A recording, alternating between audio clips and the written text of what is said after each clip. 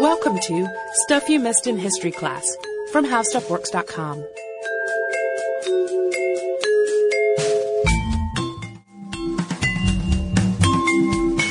Hello and welcome to the podcast. I'm Sarah Dowdy. And I'm Deblina Chakraborty. And Deblina, we've really been on a roll the past few weeks discussing daring women in history. Well, it is March after all. It is March. It might be April by the time this comes out, but, we've been keeping up the tradition of covering Women's History Month with Belle Starr, Bessie Coleman, the Brontes, who are daring in their own way, Frida Kahlo, but we haven't really ventured into one of our favorite topics of discussion yet, which is, of course, exploration. We love to talk about explorers, whether male or female. We do, and that's why today we're going to cover polar explorer Louise Arner Boyd, who took adventurous trips to the north, made real scientific and geographical contributions in the form of thousands of photos and films, and performed undercover wartime work for the U.S. government, no less. And Boyd commissioned and organized a whopping 7 Arctic expeditions, was the first person to charter a plane over the North Pole, and earned herself numerous international honors and medals. But what's maybe most surprising about Boyd is the very same reason that she was able to become an explorer in the first place. She was a San Francisco socialite, an incredibly wealthy heiress, and that station in life really allowed her a lot more freedom in the 1920s and 30s than most women had. She had the ability to go out and explore the Arctic because she had the money to do so. But when she wasn't busy scaling glaciers, she was patronizing the symphony back at home, patronizing the ballet, hosting these grand parties at her estate, tending to her famous camellia collection, doing the sort of things that are maybe considered more traditional for a socialite of her era. It's unlikely, however, that Boyd would have had so much freedom and so much money if her youth had been less marked by tragedy. So we're going to start off by telling you a little bit about that. She was born September 16th, 1887. Her father had made a fortune in the Bodie gold mine bonanza of 1877 and later on in investing. Her mother was also a Bodie heiress, and the couple raised their family in her San Rafael mansion, Maple Lawn, and also a ranch east of the San Francisco Bay.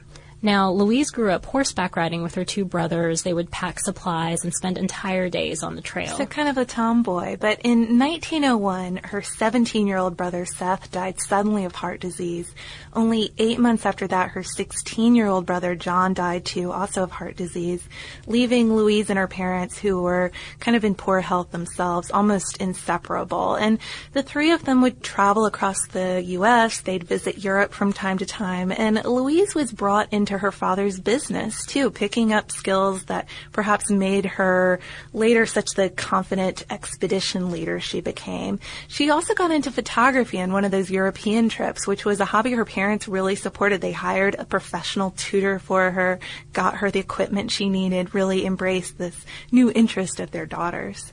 Soon she kind of lost that parental support, though. In 1919, Boyd's mother died. 1 year later, her father died, too, leaving her millions of dollars and making her president of the Boyd Investment Company. She was only 32 at the time. According to Elizabeth Olds and Women of the Four Winds, Boyd's huge inheritance allowed her to choose anything, quote, from a morbid retreat to an unbridled plunge into the reckless self-indulgence and profligacy of the 1920s.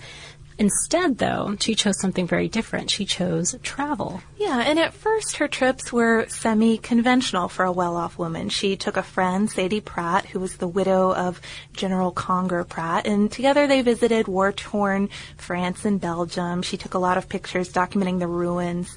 And then the next year they did a second European trip, this time to Scandinavia and Italy, Portugal, and Spain. Kind of the things you might expect. But in 1924, Boyd branched out a little bit and booked a cruise to Iceland, Greenland, and Lapland. Definitely spots that are kind of outside of the grand tour territory, I'd say. The cruise, though, really turned out to be a life-changing experience. Boyd was just enchanted by the Arctic and quickly started planning a return trip, although this time she really wanted to go on her own terms, be in charge of what she got to see. After a year off during which she was presented presented at the British court, Boyd hired Arctic expert Francis de Guibert to advise her planning. She then chartered a ship, which was appropriately named Hobby, and which also, according to Jocelyn Moss for the Marin County Historical Society magazine, had been Roald Amundsen's supply ship when he flew over the North Pole in a dirigible. So it had a little bit of a pedigree to it. It did. And she hired a crew of 14, but ever the lady, she also brought along her maid and a few friends, including a Spanish count and countess. So they were going to have a good time. So they set out in summer 1926 to Franz Josef Land, and even though the captain had described her as, quote, some American woman who wants to see ice, kind of dismissive. Not very flattering. The trip was essentially an opportunity to hunt polar bears, and newspapers were really smitten by the entire concept that this woman would charter the trip in the first place, taking a count and countess along with her, and go to hunt polar bears, of all things. So the New York Times ran headlines like American girl shot 11 bears in the Arctic. And one of the most famous photos of Boyd actually has her wrapped up in a dead bear hanging from a hook. If you're an animal lover, it's kind of a horrifying picture. It doesn't sound very comfortable either. I mean, even if you know the animal's dead, I mean, it just sounds kind of alarming to be wrapped up in a dead bear. Yeah, not a skin either, the whole dead bear. But it's actually interesting to note that after such big game hunting trips kind of became unpopular, a few decades later in the century, Boyd claimed that the numbers had been really exaggerated by the press. She was credited with shooting about, I think, 11 bears personally, but she kind of revised that and said they really only shot a few bears. The bears they did hunt were just for food, trying to make everybody calm down a little bit. Also reported were the quantities of film shot of 21,000 feet plus 700 still photos. Boyd would document far-off landscapes, studies of cliffs, glaciers, inlets, animals, plants, and of course the ice. Though she wasn't into scientific work, Boyd's early photography skills were still good enough to make these photos really useful. Some provided new information about different types of Arctic ice, for example. Yeah, she had the scientific eye, even though she didn't have the scientific intentions yet. And sure enough, she caught that polar bug that's so common in many of these exploration episodes that we do. She wrote, quote, I understand for the first time what an old seaman meant when he told me that once you had been in the Arctic and in the ice, you could never forget it and always wanted to go back. Fortunately, she had the resources to do that. So in 1928, Boyd rebooked the Hobby and made plans to take a second big game hunting trip, combined with a little botanical research this time. But just as she got to Norway, which was going to be her Arctic departure point, she learned that Roald Amundsen had gone missing while searching for the dirigible pilot Umberto Nobile and his crew, who had crashed themselves somewhere in the Arctic. So Boyd immediately turned over her ship to the Norwegian and French search effort, saying, quote, how could I go on a pleasure trip when those 22 lives were at stake? But she also kind of contributed extra to the effort. She hired pilots to aid the hunt for the missing men, and she joined in herself. She wasn't going to loan her ship and its crew, which she had all paid for and everything, and just sit back in Norway and watch the whole thing happen. She was on the Hobby as it conducted a 10-week, 10,000-mile search for the missing men, taking thousands of photos along the way and 20,000 feet of film, too. Perhaps because the situation was so serious, this also seemed to have been Boyd's first taste of the madness-inducing side of the Arctic. She wrote about how the landscape could play tricks with your head, how they'd constantly spot tents that actually turned out to just be ice formations. And though Amundsen was never located, Nobile and his men were ultimately found alive by another crew. According to Women in World History Encyclopedia, Boyd was honored for her efforts by being awarded the Order of St. Olaf First Class and becoming a Chevalier of the French Legion of Honor. And when she learned that she'd be receiving that St. Olaf Award, and she was going to only be the third woman to have earned this, she dashed off to Paris first to buy an appropriately grand outfit for the audience before the king, having nothing else but her sealskin and boots with her to wear. So I think it's worth noting here that Boyd always really carefully emphasized her femininity. And perhaps it was because at the time, the very fact that she wore pants, sealskin pants, that sort of thing, on her expeditions was newsworthy.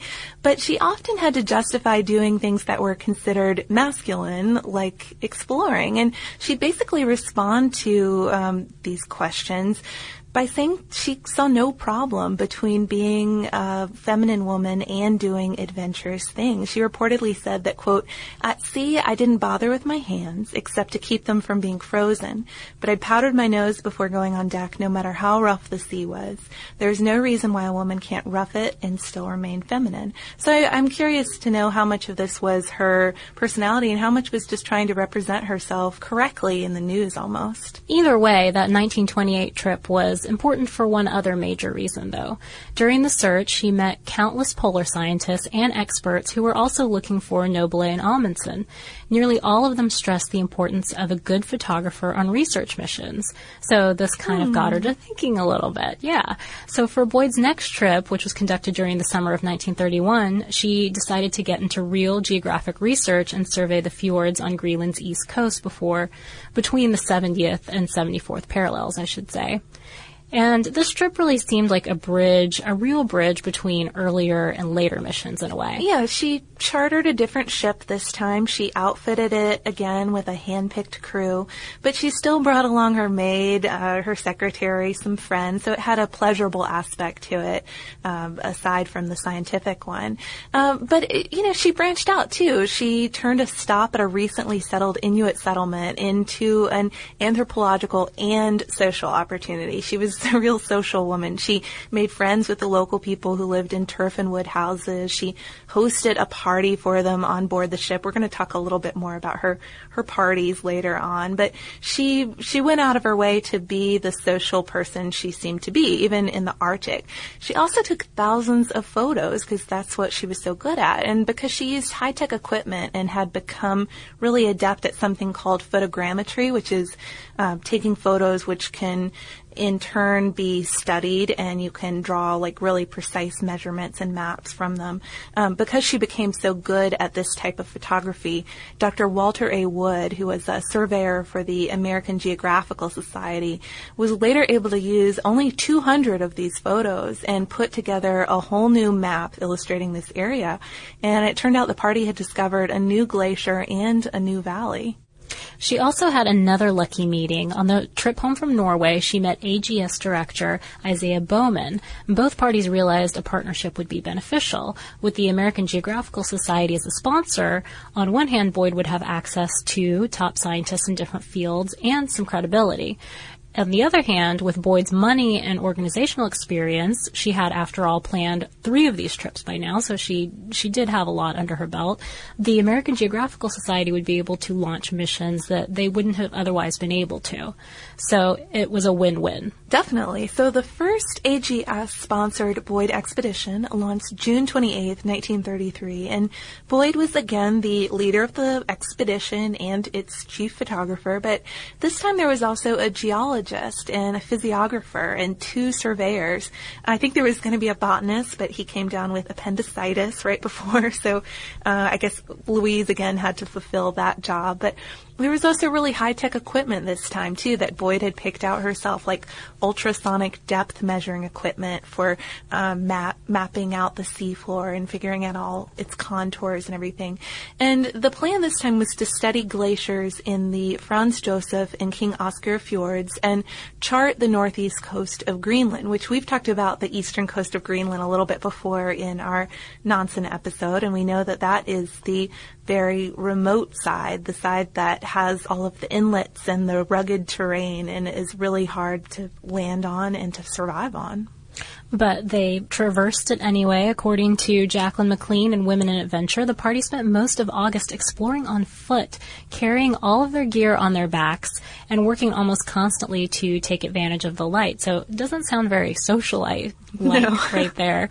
But they even had a close call on the way home when the ship ran aground. With no one else around to help and the Arctic winter approaching, the captain had to have a cable thrown around an iceberg to give the ship enough leverage to get out of that situation. Kind of tow it out of the muck almost. Exactly. And by the time they left, a 55-mile-per-hour snowstorm had come. So they kind of left just in time. Just in the nick of time. And really, Boyd noted that, too. She wrote that, quote, nature was closing her doors on us, which I really like that quote. She leaves behind some interesting quotes, but I like that one because it is so hostess-like. The Arctic is saying goodbye, time to go home. Here's the snowstorm and the 55-mile-per-hour wind. And they took the hint. They did. They got out of there just in time. The result of the 1931 and 33 missions was a book called The Fjord Region of East Greenland, and it included maps and 350 of Boyd's photos and charts of the sea floor. She also had a fjord named after her, Louise Boyd Land. Appropriately enough. So over the next few years, Boyd made 2 more trips with the American Geographical Society, taking photos, collecting data, and spending much of her time at home analyzing it all. She always said that that was a really major part of the job. It wasn't just the trips. That was the easy part almost. It was looking at all the work they had brought home. But she'd also returned to her life as a social grande dame, too. She served on the boards of the San Francisco Symphony. She worked with the Garden Club and the California Botanical Society. She managed a staff of 9 at her estate, Maple Lawn. By all accounts, though, she was considered to be a fantastic hostess, and she would stage these elaborate parties at Maple Lawn, which was decorated with items from her travels and antique Swedish murals. But the grounds there were especially famous, featuring many Japanese maples, but also other exotic plants.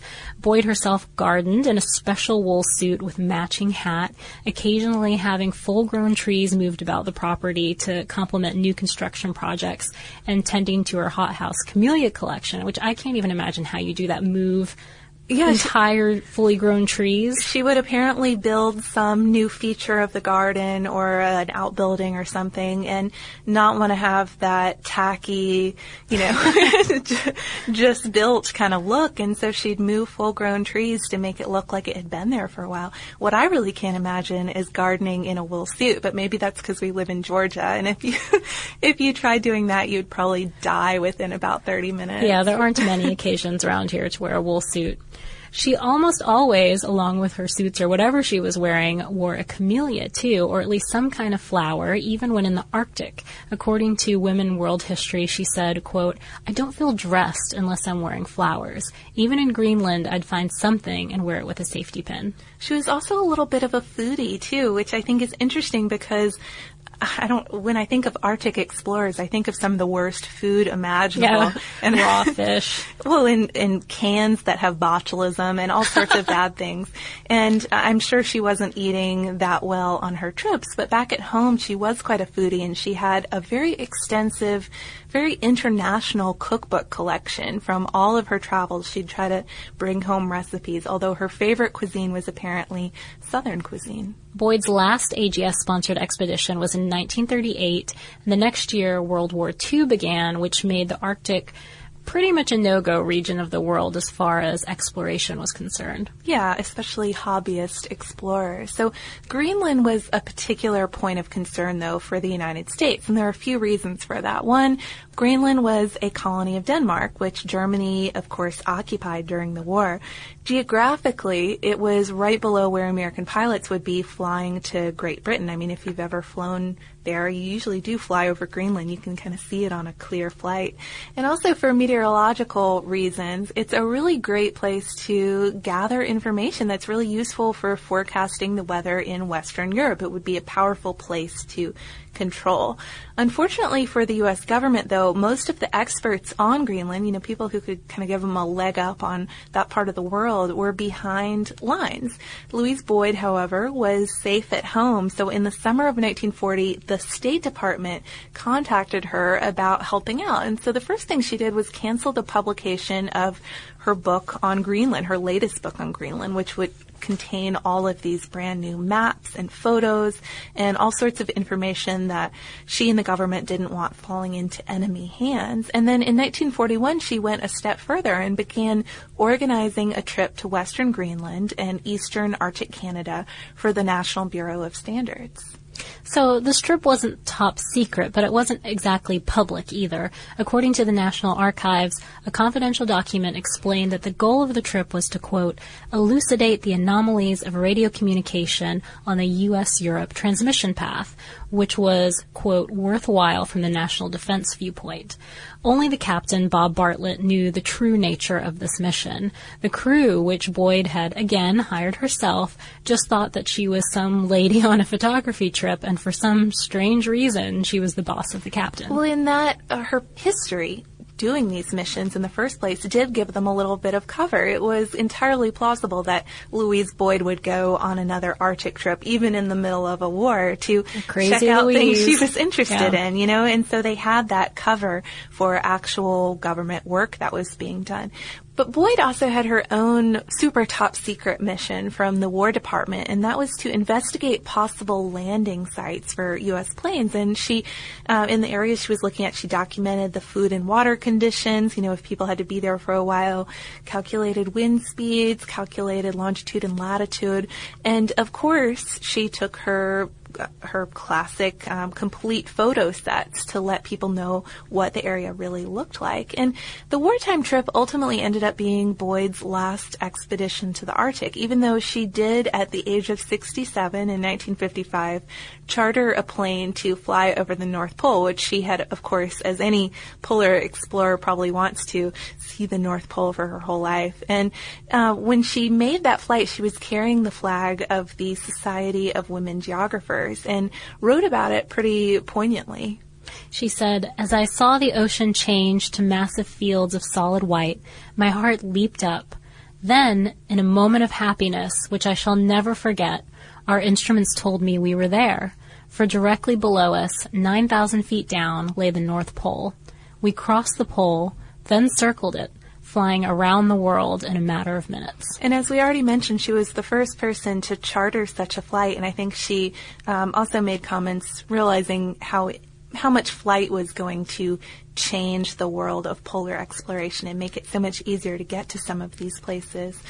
She didn't stop traveling, though, just because she didn't make further Arctic expeditions. She traveled throughout Asia, throughout the Middle East, well into her 70s, while still maintaining this vigorous schedule of charity work, society work, all of that type of thing, until late in life her money ran out, and friends ended up supporting her in a nursing home until her death in 1972. I think she asked for her ashes to be scattered over Louise Boyd Land. That proved logistically difficult, so instead they were scattered over Arctic Alaska, which was the last place she had really been in the Arctic. We want to be sure to give a special thanks to the Marin History Museum for directing us towards some accounts and really fantastic photos of Boyd to use to research this podcast. The museum is actually in the Boyd Gatehouse, a guest house of Maple Lawn, which was donated to the city along with a park by Mr. and Mrs. Boyd after their sons' deaths. Also, one final note for any of you research enthusiasts out there. In 1974, the Center for Polar Archives at the National Archives got 150 reels of Louise Boyd's film from the Elks Lodge in San Rafael. And by 1980, you know, these were all on those nitrate reels, which can ignite very easily. They had all been copied to safer stock. And according to Audrey Amidon, who wrote about the films for the National Archives, it's really interesting to watch the progression because it shows Boyd's transformation from a hobbyist to an actual geographer as she starts to focus less on this almost contrived story of adventure, you know, pasting together the best, most exciting high points of the trip, to recording things in a true-to-life scientific sort of way, taking a little of the drama out of it, but focusing more on things that could help people better understand the Arctic. I think that's really neat. You can actually see a few of her clips, too. I watched a few minutes on YouTube, so you can see the ship and the Greenland coast and how it all looked.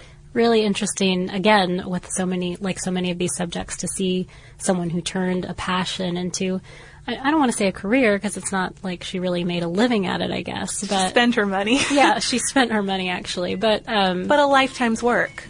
Absolutely. So I think on that note, we'd like to leave with a quote from Boyd that kind of expresses her love for the Arctic. And she said, it goes, quote, "Cold, yes, of course, but there's an unearthly grandeur about it all, and I love it." So that's pretty perfect. You're right, Deblina. A good time to transition to listener mail. So this email is from Megan, and she wrote in to say that she loves the podcast, but yesterday was the online qualifying test to get a tryout for Jeopardy! I was killing time waiting for the test by catching up on Stuff You Missed in History Class podcasts. I listened to the one about the Lone Ranger and then finished the one about Elizabeth Barrett and Robert Browning just a minute or two before the test started.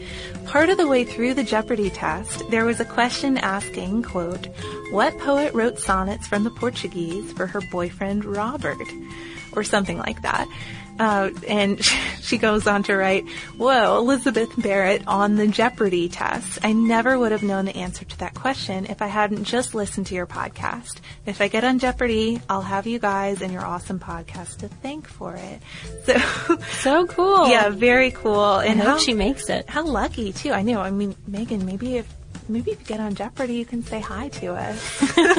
We'd love a shout out. Yeah, definitely. So thank you, Megan. And we do really like hearing about, times when the podcast has saved you from a close scrape or something, whether that's your AP test or something like a Jeopardy! Test. So it's always fun to hear from you guys. We are at History Podcast at discovery.com. We're also on Twitter at Missed in History, and we are on Facebook.